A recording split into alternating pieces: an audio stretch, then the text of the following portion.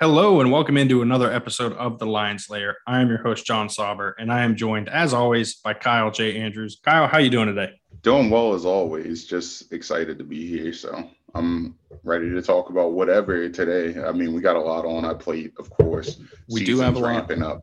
Yeah, it's that We've been exciting to a time of couple year. practice. Yeah, I've been to a couple practices too. So I mean, my first couple Penn State practices. So Well, that was we've been to pretty. a couple of 20-minute sessions of practice. Yeah, 20 minute sessions. Yeah. Just Uh, the usual. yeah, exactly. And we'll be at practice again. We're recording Tuesday. We'll be at practice again Wednesday. Hopefully see some more there. But no, we're going to get into a lot today. Like you said, we're sort of at that time where it's time to predict something, do some projections, look forward to the season itself rather than talking broadly about the team. And this week we're going to get started with some board predictions, some stat leader predictions, talk about some breakout guys that we've already chosen and written about at centerdaily.com, where you can find all of our work as always. But first, the first AP poll came out on Monday, and I'm not going to do the spiel where I say the ranking doesn't matter and all that stuff, because all that matters is the college football playoff ranking. But at the end of the day, these college football playoff committee members may be swayed by an original AP poll. Maybe they're basing some of their basis off of that. Who's to say? It's a new committee every year. There are new members every year, I should say, in some mainstays, because they cycle out every 3 years. But Penn State comes in the first AP poll at number 19 in the country. I think that's about right. But I do think there's a lot to that number 19 ranking and a lot that we can get into. But what was your initial reaction when you saw that Penn State was 19th and I believe third among Big Ten teams ranked, right? It might have been fourth. Don't quote me on that. But either third or fourth amongst Big Ten teams. So I actually thought I was kind of surprised that they were as well, not super, super surprised, but surprised a tad that they were at 19, because I thought they would have been at honestly, I thought they would have been in that 20 to 25 range, just based off of their performance last season. And I understand that that was an off year, but to me, you have to earn it back. But I also understand that they're probably thinking in the sense of they are not that bad. They are not as bad as they were last year. They're not going to be as bad as they were last year. I'm just of the sense that maybe you should kind of have to earn it back. If you have to earn your reputation back, in my opinion. But I mean, it makes sense for how the voters usually vote. Yeah, and to clarify, they are fifth amongst Big Ten teams, among the 5 teams ranked. So I was wrong, not third or fourth. Both Iowa and Indiana ranked ahead of them, along with Wisconsin and Ohio State. But I wasn't as surprised, just because, and maybe I was cheating a little bit, Brent McMurphy posts his poll on Twitter before the poll was actually released. I saw he had Penn State at 8th. And so I thought, okay, maybe they're going to come in a little higher than I expected. 19, like you said, that doesn't feel too far off. I think I'm with you. I probably would have ranked them had I had a vote, which neither of us do, would have ranked them somewhere 20 to 25th. But, 19 obviously is as close as you can be without being in that range. So I don't think it's some egregious ranking or anything like that. But I do think there is some benefit of the doubt being given here, right, to James Franklin, to the Penn State brand, because they are Penn State, because James Franklin's had success in the past, because the key components to this team, and the key component is the same as it was last year, and Sean Clifford at quarterback. So I don't know that, maybe we're attributing, and when I say we, I mean the media and the voters, maybe we're attributing too much of this to just the happenstance of the pandemic, right? And that's what caused their 4-5 season. I don't know. I think there was some on-field stuff that probably should be considered that would warrant even them being unranked heading into the season. But either way, it's not going to matter too much, because week 1, they're going to face Wisconsin. If they win that game, they're going to be ranked higher, and they would have been ranked if they weren't ranked. And if they lose, they might not be ranked anymore. So I think we're going to have a nice litmus test early. But as a general thought on it, I think that they're in position to at least have that number next to their name, right next to these games, next to these matchups. It'll be number 19 Penn State against number 12 Wisconsin week 1, which will get some eyeballs on you, which always helps with recruiting and potentially could help with the college football playoff committee. So there is some value in having this ranking, just not as much as there used to be. And I do think it kind of sets the stage for where people broadly think these teams are at and helps set the stage for the college football playoff rankings.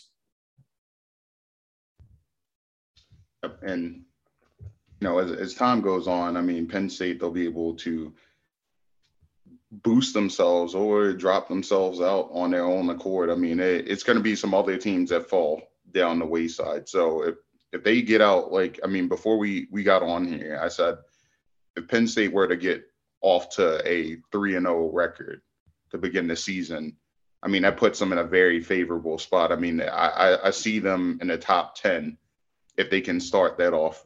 So that's what if they win that game against Wisconsin, that's a road win.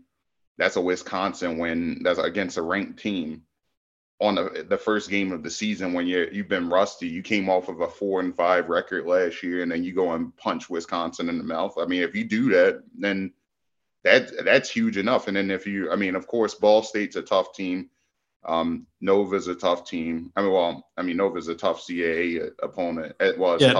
Nova's tough in basketball for sure. Yeah, Nova's tough in basketball. listen. Penn State's going to get one win. Look, I'm being nice. I'm being nice.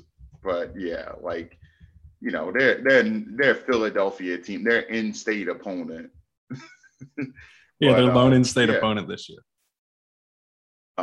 But yeah, all they have to do, I'm not saying all they have to do, because I think starting 3-0 is a huge task, but if they were to start 3-0, this team is automatically going in the top 10. I mean, I don't see any way around it, because you beat Wisconsin right off the bat, and then those 2 wins, of course. I mean, I think Villanova is going to be a given. You're not going to start the season in Ball State, let's say Ball State week 2, Auburn week 3, it's hard. Yeah, it's really hard. Yeah, it's not. This is not conducive to 3-0. Pretty much as you were saying, right? This is a Villanova week 4 is your first. Hey, we got to win. You know what I mean? That's the first opportunity to kind of walk one over. I mean, it's a possibility that they start 0-3. I'm not ruling it out. And it's also a possibility that if they were to start 3-0, I mean, come on now. I kind of lost track of what game the Villanova game was too for a second. I thought they were a third game. Even with it as a 4th game, 3-0 is I think 3-0 is the conversation changer, right? The whole conversation about Penn State football in this program and where it's at completely changes if they start 3-0, because then if you start 3-0, you're probably underdogs in one game the rest of the year, and you're looking 11-1 straight in the face. And so we'll see what, but the problem is they got to get to 3-0. If they got the 3-0, and I can't speculate too heavily, but if they were to get the 3-0, and then, of course you can't sleep on Indiana after the Nova game. Never can sleep on, and I think they'll wake up for that Indiana game after what happened last season. They better, because I think you got to play against Indiana pissed off. You cannot. When I think we're thinking way too far in advance for this season. Yes, and Penn State probably hasn't. I remember last year Sean Clifford claimed that he didn't know that the team played Ohio State week 2, which I don't know how much of that I necessarily buy, but that is the general rule for this program, right? That it's 1-0, 1-0, 1-0. They look at one opponent at a time. And so if they're solely focused on Wisconsin now, they probably aren't thinking about Indiana until maybe they start looking ahead when they get to Villanova, because you can get away with it at that point. But they'll claim that they won't. They'll claim full focus on Villanova. But you're right. You cannot be happy with how that Indiana game ended last year. And I think that completely changes things. Before we get too far ahead of ourselves, let's transition into our next segment here. We will get to more about how we think this team could start, what the season will look like later. Right now, we're going to talk about something we wrote about last week, and that's our breakout players for the season. Myself, Kyle, our sports editor, Lauren Muethler, former sports reporter, Josh Moyer, and former sports intern, Derek Hyde, all made our predictions for who would be a breakout player this season. So you can find that at centerdaily.com. But Kyle and I are going to go a little in depth on our choices here and why we chose them. We both went with tight ends, oddly enough, although Kyle, and I'm sure he would reiterate this too, went with a guy that's more of an H-back. But Kyle, why did you pick Brenton Strange, and what went into the thought process of why he's going to be the breakout this season?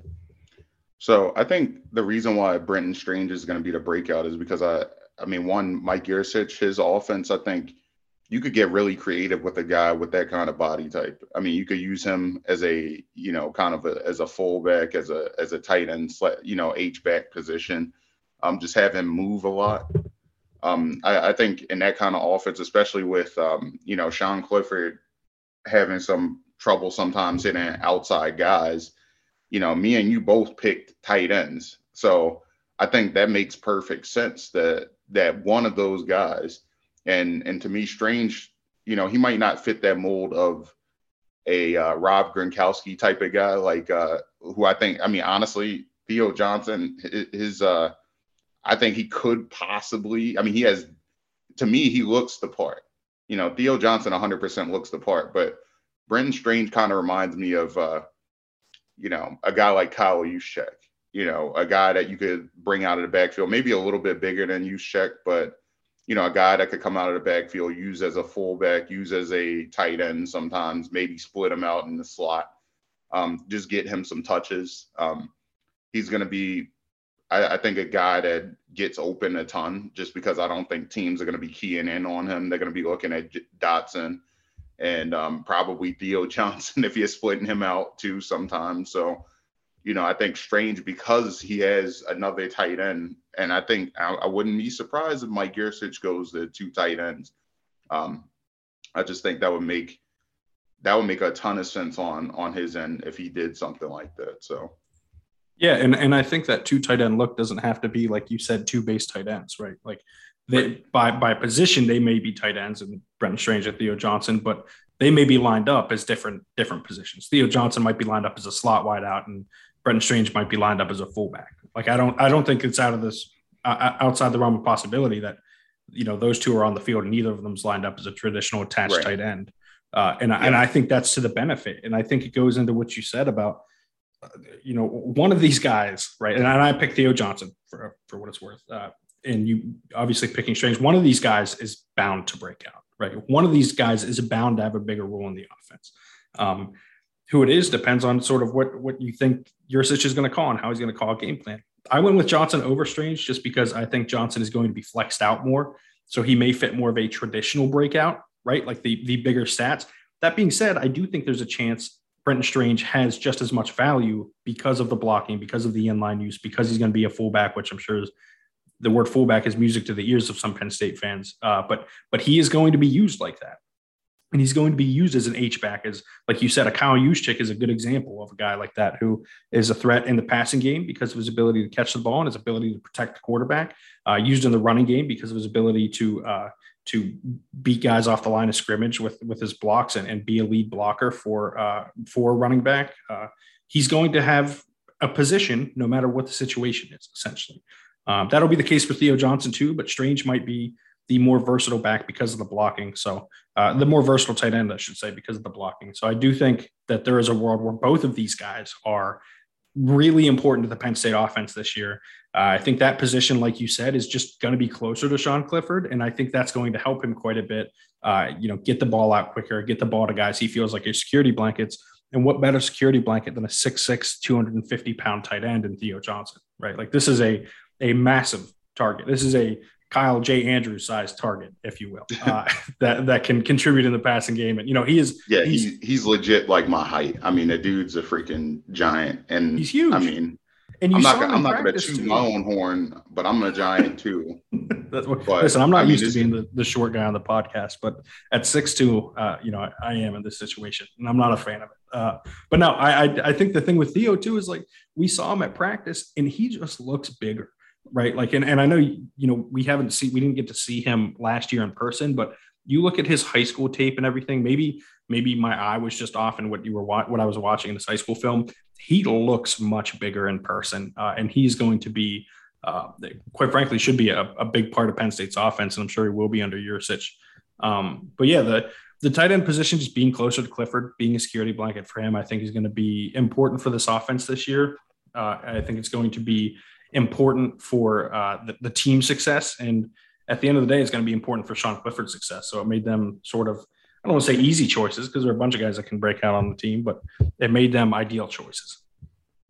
Yeah, and honestly, to me, like I said, my favorite person to hit if I'm a quarterback is always going to be your tight ends.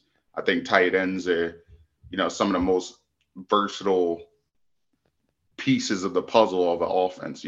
Tight ends can do almost anything.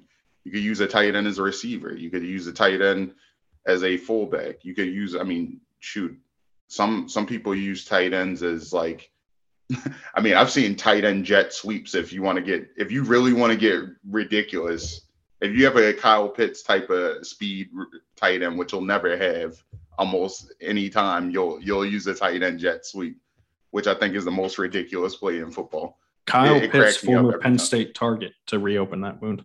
Yes.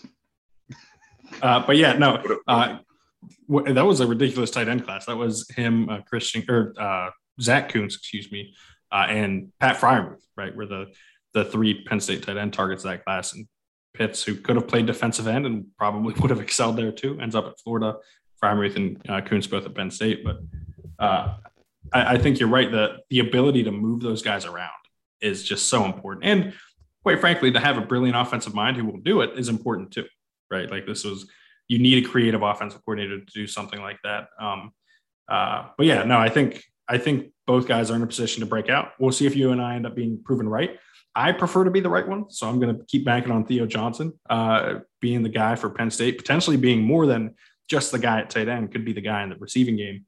But I think that's a good place to take us to our what we're going to talk about next year, and that's our bold predictions, which for me is where I thrive, right? Like this is, we can go as off the wall as we want here. You can start, I can start. I will let you decide, who goes first. But let's hear it with either yours or my first bold prediction. You could go first. Oh, that's what I like. That's what I like. So I will go with because I know all three of these are good. I know. I don't know which. I'll go with the simple one first. That might not be that bold, but it is technically because they're an underdog. I'll say Penn State starts the season 1-0. And that may seem not all that bold. 3-0 is much more bold, but it's also why I'm not saying it. But they're underdogs against Wisconsin. I think they have a chance against them because, frankly, Wisconsin will let teams hang around in games because they don't blow them out. Their play style is controlling the ball, controlling possession, controlling the score, and keeping it low. And so if Penn State hits on a few big plays, which is what Yurcich's offense is predicated upon, then they can bust it open. I'll go a little further. I'll say Penn State beats Wisconsin by double digits week 1. Ooh, I like that one. Because I was gonna say something to the same effect. But I'll go even further than that. I think Penn State, they walk into the Indiana game. The reason why I was talking so much about the Indiana game is because I'm just going to go ahead and say it and jump out to one. I think Penn State starts the season 4-0. I'm just going to say that right now. I think if they you think they beat Villanova? They're gonna have to fight the mighty Wildcats. Of course, like Nova. Geez. But yes, I think Penn State, they start the season off. I will Venmo you $10 right now if you can name a single player on Villanova's roster. Just save $10. Yeah, I'm gonna. Anyways, well, as you were saying. But yeah, I think they start the season off 4-0. I think the Indiana game is the key. If you could go and punch, if Penn State were to punch Indiana in the mouth, I think that completely, they're a top 5 team at that point. I think, in my opinion, if they could possibly go into Iowa. If they go into Iowa 5-0, I think you're talking possible college football playoff. But I know with Ohio State getting in the way of that, I don't think that's going to happen. So that's what my thought process is. I'm here for it. I'm gonna be as bold as possible. And this is a team that I didn't like. I think coming into everything before I really got here and got to kind of psychoanalyze this team and see where their heads were and where players were last season and things like that. Like from the outside looking in, you see a 4-5 team. You're like, man, that team, they're not that. It's no way that they're going to be good next season. It's absolutely no way. Or maybe they might go to like 7-5 next year. Or maybe they might go to like 8-4 if they're feeling lucky. But I feel like this team's better than that. I don't feel like they're a 8-win team. I don't feel like they're a 7-win team. So I think they at least, that's my other bold prediction, is that they at least win 9 games. Well, I guess that's not that bold. Hey, listen, when you see what my prediction is for the season record, and that'll be in a couple weeks, and maybe it is bold. But I like that. You know, I like the 4-0 start and the 5-0 beating Indiana. Listen, the problem is, like, if you look at this roster, it's really good. Like, it's a genuinely good roster. It's a genuine top 10 to 15 team in the country, right? That should be able to compete with most teams that aren't Alabama, Clemson, and Ohio State, quite frankly. Problem is quarterback. And, you know, that's a pretty hefty problem to have. And that is also why one of my predictions is that Taquan Roberson will start at least one game that is not injury related, meaning Sean Clifford is healthy, Taquan Roberson is healthy, and Roberson gets a start. The reason I limited it to one game, I think what happens this year is what happened last year with Penn State, right? Clifford, that maybe they win in spite of him week one. You know, there's a little momentum there, and then they struggle to sort of get the train rolling, and things get bad enough that they finally decide to make the switch to Roberson. But the problem is Roberson sees the field and isn't much better. So then they return back to Clifford, and he finishes the season as a starting quarterback. That is the timeline we saw last year. It's how essentially how it played out, right? Will Levis replaces Will Levis, by the way, now Kentucky starting quarterback, for those interested. Will Levis starts against Iowa after finishing the game against Nebraska, gets benched against Iowa for Clifford. Clifford starts the rest of the way. And so I think that's, again, what we're looking at here. I made sure to include the injury caveat because, you know, one, predicting injuries is a fruitless endeavor. There's so much randomness to it. But two, like, it's also cheating to say, like, oh, he's going to start and, not have that caveat, because maybe guys get hurt in football all the time. It's reasonable to say that a guy like Clifford, who does put his body on the line quite a bit, could get dinged up for a game. But I will say Roberson starts at least one game due to performance. So if we're sticking with quarterbacks, we're sticking with Sean Clifford. I know as tough as we've been on Sean Clifford on this podcast, and, maybe our journalism as well, I think that Mike Yurcich is going to get the best out of Sean Clifford.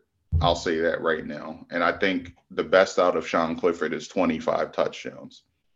Now, I mean, I think if he were and we got to keep this in mind, I think if he does throw 25 touchdowns, 7 of those possibly could come at Villanova. So, honestly, we call that the Nick Foles game. Exactly. He's gonna have he might 7-piece Villanova, and that's what I'm thinking. I think Sean Clifford throws for 25 touchdowns this season. I think that he ends up with 30 total touchdowns, or 30 plus total touchdowns. I like it because the running ability is going to come into play there, right? It's just a matter of how often Yurcich puts him out there in those situations, as opposed to, how often Clifford just does it himself in those situations, which I think he will. He's proven he wants to, and he's proven he will. 25 touchdowns would be a career high for Clifford. He had 23 2 years ago. It would also be more remarkable, I would say, because of the schedule this year, right? Like, these are tough defenses that Penn State's going to be facing almost week in and week out. I would not go that high. We'll get into our stats projections later. I like the optimism, though. I like the Sean Clifford optimism, because, the discourse around him is generally, I don't want to say it's negative. It's been honest, quite frankly, with his struggles last year. And he said as much about his struggles last year. I just can't get there, but I will stick with the offense for this one. And this one is, am I going to be wrong about this one? Probably. But I'll say that Keziah Holmes leads the team in rushing this year. The running backs are going to be fun to watch this year. There's so much depth. But there's not a clear-cut guy right now. I think most people would say that Noah Cain is that guy, but he does have an injury history. And he also doesn't have the breakaway speed, I don't think, to be the ideal number one back. Back to 2 years ago, when I first got here and joined the beat as our secondary beat writer, I was saying, that I wasn't that high on Cain. I was more of a Devin Ford guy because I thought Ford had more explosion in his game. And that's kind of what I still see with Cain. That being said, still very good, still a good short yardage back, still, a guarantee to get 3 yards a carry because of his strength and power, and still could be the leading rusher. But if we're going to go bold, I may as well go this bold. And I think Keziah Holmes has a ton of upside, is going to be their top receiving option too out of the backfield, which should earn him more snaps. I think it's interesting that they've basically said that they want 3 running backs to be the primary guys. So it'll be interesting to see who the 2 left out are. I would, this is just conjecture, but I would think that either only one of Noah Cain and Kevon Lee are involved in the rotation at a time, just because of the overlap in their play styles, which I think then leaves 2 spots for John Lovett, Keziah Holmes, and Devin Ford. And, I can't imagine John Lovett transferred to Penn State without knowing he was going to get some playing time. And I think Holmes is the highest upside of those 3 options. So I'm going to say that the 3 primary backs this year are Holmes, Cain, and Lovett, and that Holmes ends up leading the team in rushing. I think that Penn State also, this is my third and final bold prediction, but I think Penn State finishes with the top 20 defense. I think that the defense is too talented. I didn't include this, but I'm going to one-up you on that. I'm just going to steal a fourth board prediction, rip the rug from under you, because I wrote about this last night. Check that out with the defensive versatility article I wrote, published this morning. I think Penn State finishes with a top 10 defense this year. And that's the thing. If they finish with the top 10 defense, in my opinion, they have to, like, if they finish with the top 10 defense, they're starting the season 4-0. That's my opinion. Like, if you start with the top 10 defense, you got to, they have to go 4-0. I don't think that offense has to be putrid for them not to go 4-0. And I don't think they. Well, I got some bad news for you, given what we saw last year. I don't think they're going to be putrid. Now, do I think they're going to be yeah, but I don't think they're going to be putrid. Now, look, I could be wrong. Look, they were 54th last season in offense and points per game. 29.8 points per game. I think that honestly, against Wisconsin, you're not going to put up 20. You're not going to put up 28, 29 points. You're just not going to do it. So that's going to have to be, like you said, winning in spite of Sean Clifford. Now, I think Sean Clifford gets maybe 1 touchdown in that game. Now, in the other games, I don't see why, they can't. Like I said, they hit tight ends, they get guys open. But with that defense, if their defense is as good as we think they're going to be, I think they start the season off really hot. Because one, I'll be honest about Auburn, Bo Nix is mid at best. I'm sorry. Like, he's just not. Here's the thing. I don't think Bo Nix is the starter. I think TJ Finley's the starter at that point. Exactly. I think Bo Nix loses his job at best. So we'll see. If he keeps it, that's probably a bad sign, because, as you said, like, I'm with you. I'm not a big believer in Bo Nix. I will say though that Penn State, as far as defense last year, generally I base these things off of SP plus. Anyone who's sort of read my stuff from last year knows that's a metric that I go to a lot. For those who don't know, it's a metric created by Bill Connolly, who's at ESPN now. It is a predictive system, so it's intended to look how you'll fare moving forward. It doesn't base on what team's done. It's looking forward, like I said. It is a tempo and opponent adjusted measure of college football efficiency. And those who know me know I love efficiency stats. Penn State last year in defense finished 14th in SP plus, 26th in offense. I think that they outperformed that, quite frankly, because they're more talent defensively, even because, the biggest losses last year were Micah Parsons, who didn't play for the team in 2020, and Dafe Owe, who, while they're going to have a hard time at defensive end, I don't think that mitigates the gains that they'll make at other positions. So I think they'll be greatly improved from that standpoint. I do think, however, that doesn't necessarily portend good things just because the offense, like, even if the defense is really good, they can be put in compromised positions, right? Where they're, if they're looking at first and goal where a drive starts because of an interception or a fumble or whatever, like you can't really blame the defense for that. So I do think that while the defense I expect to be excellent, I don't know that the offense is going to be able to keep up. And I am going to withhold my record prediction until we write that story here. And we'll talk about it next week, but we'll write that story in, I think, 2 weeks' time. So we'll get to that then. And me personally, I guess I'll go out on a limb. Can I do my record prediction, or do we want to hold that as well? Hey, do as you please. We are co-hosts for a week. Do we just want to peel off the wound right now, or do we just want to keep a bandage until like later? Listen, you already bold prediction that they'd win 9 games. No turning back now. Yeah, that's fair. That's also really fair. At least 9 games, I should say. So you have a range to work with. You can go as high as 15-0 if you would like. Wouldn't recommend it, but it is an option. I think they go 10-2. Yeah, I do think. See, that's the thing about this team. 10-2.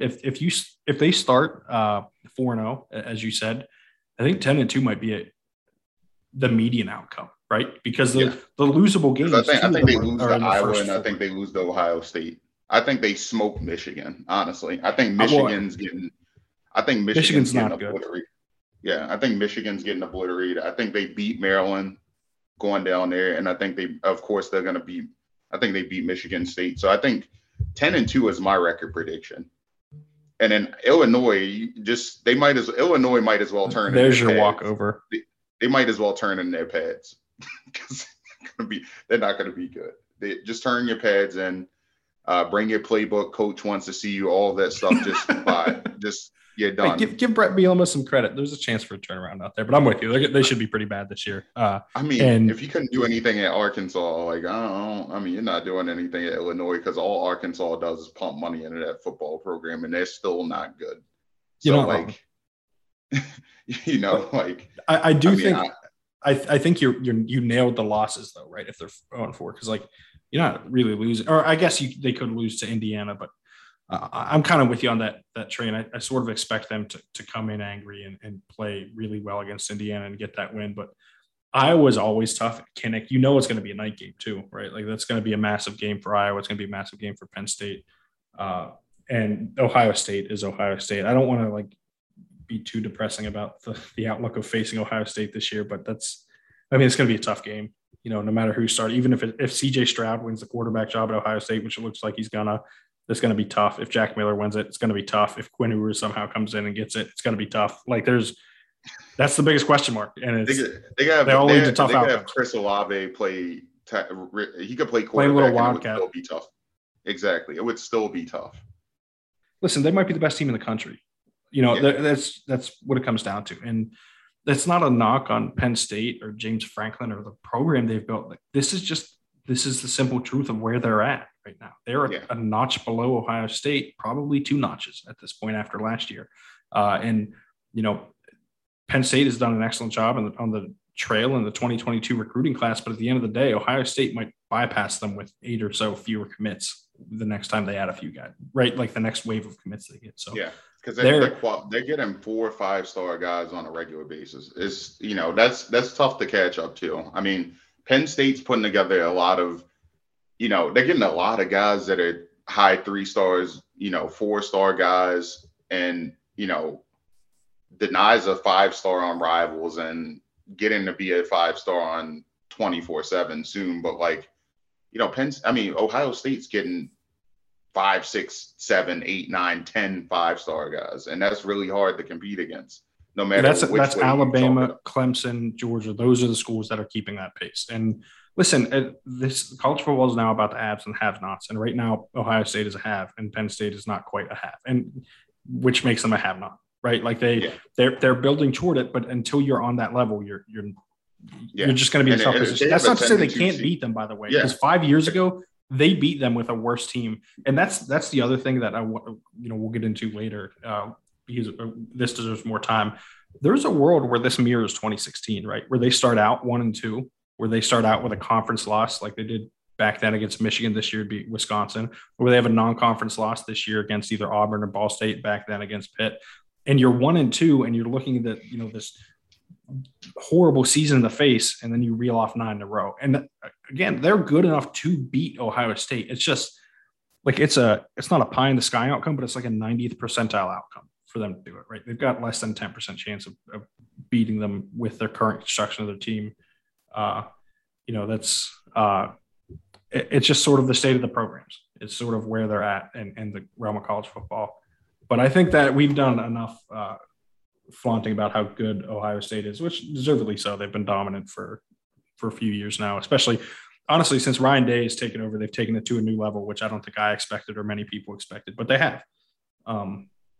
We can get into a few more minor things here. We can run through these pretty quickly because we spent quite a bit of time on our board predictions, which to me is always the funnest part of these things. Do some stat projections. I will run through my 3 offensive leaders first, and then if we can discuss them and run through yours at the same time. I expect Sean Clifford to lead the team in passing, because Holmes to lead in rushing, as I said, and Jahan Dotson to lead in receiving, which is really going out on a limb, I know. But with Clifford, I will say he gets 2,500 yards, only 19 touchdowns, throws 10 picks, and has sort of a similar year to last year. Keziah Holmes, I will say, gets 130 carries for 650 yards and rushes for 4 touchdowns. But again, I think this is going to be a pretty split backfield. And Dotson, I think, just builds off of last year again. 70 catches, 1,000 yards, 7 touchdowns. Wanted to go higher on that in the yardage, but frankly, I just don't think there are going to be that many passing yards available to this team this year. So I think Sean Clifford throws for around 2,800 yards. But like I said, I still think he gets 25 touchdowns just based off of the fact that I think the tight ends will be very good this season. I do think he'll have 10 interceptions because I think in Yurcich's offense, they're going to have to throw a little bit more.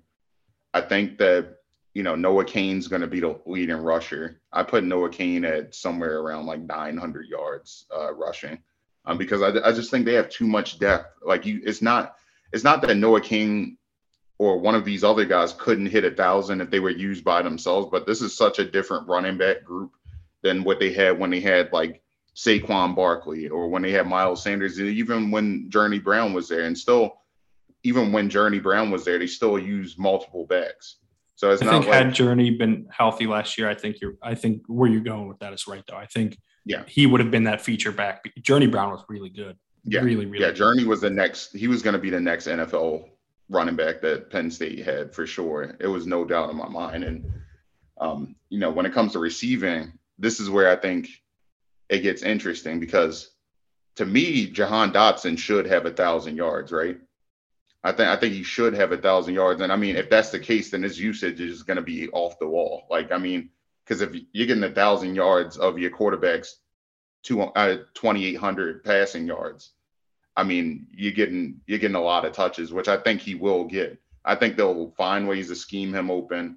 I think he gets 1,000 yards. I think he has about like, I want to say about like 70, 80, maybe not. Well, probably. I mean, if he's getting 1,000 yards, I think he gets like 90 catches at least, maybe 100, just because, they're going to have to do something to get him open. And I don't think Sean Clifford's throwing the ball 50 yards downfield on bombs every time. So, especially in, I think at Yurcich's offense.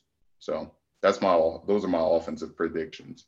Yeah, and I think yours, especially with no Cain, is probably more rational than mine. But listen, when you make a bold prediction, you got to stick with it.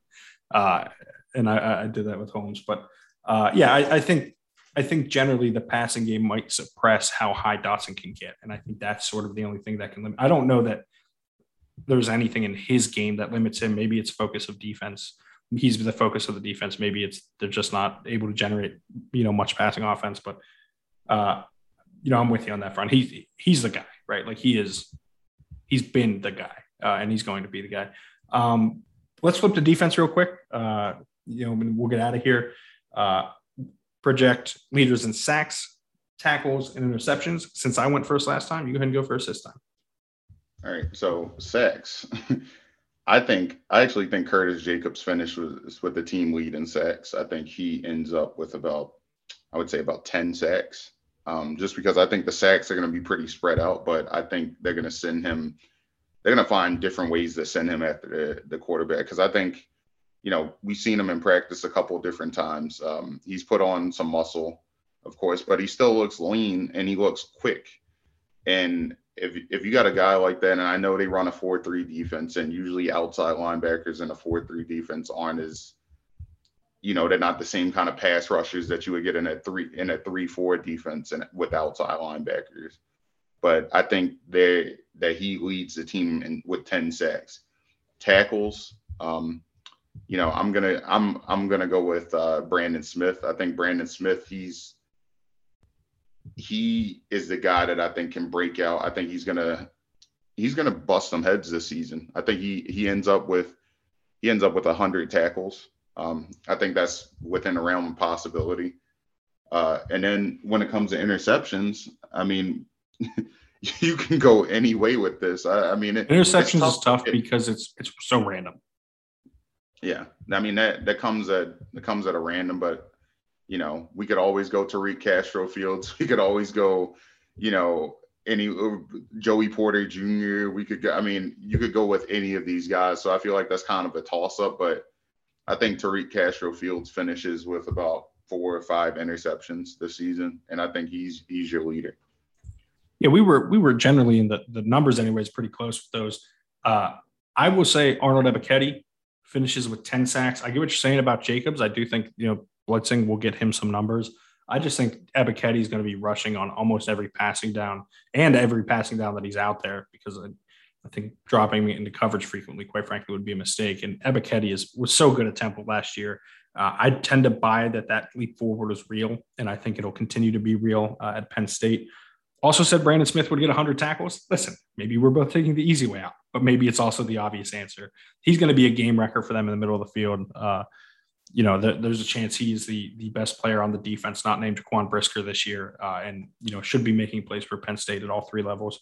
There will be times that we watch him chase down some wide receivers, I bet, and we're all astonished that he had the speed to do it.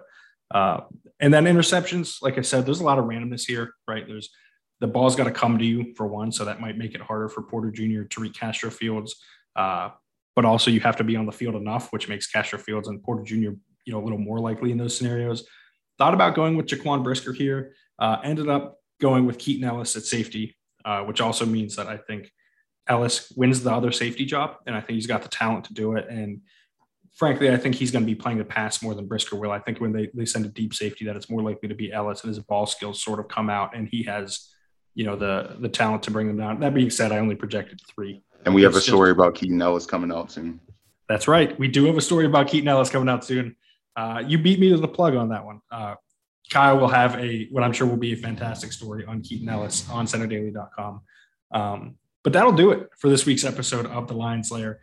As I said, and as we've said several times this episode, you can find everything Kyle and I write at CenterDaily.com. You can subscribe to the Center Daily Times at CenterDaily.com/sports podcast to get a discounted rate on all sports related coverage there. You can find me on Twitter at John Sauber. You can find Kyle at Kyle J. Andrews _. Please rate, review, subscribe to this podcast, and wherever you're listening to us. And please continue to read our work. We're looking forward to having more episodes as we get to the season. We're now basically 2.5 weeks out from the season opener, so definitely some exciting times. But thanks for tuning in, and have a great day.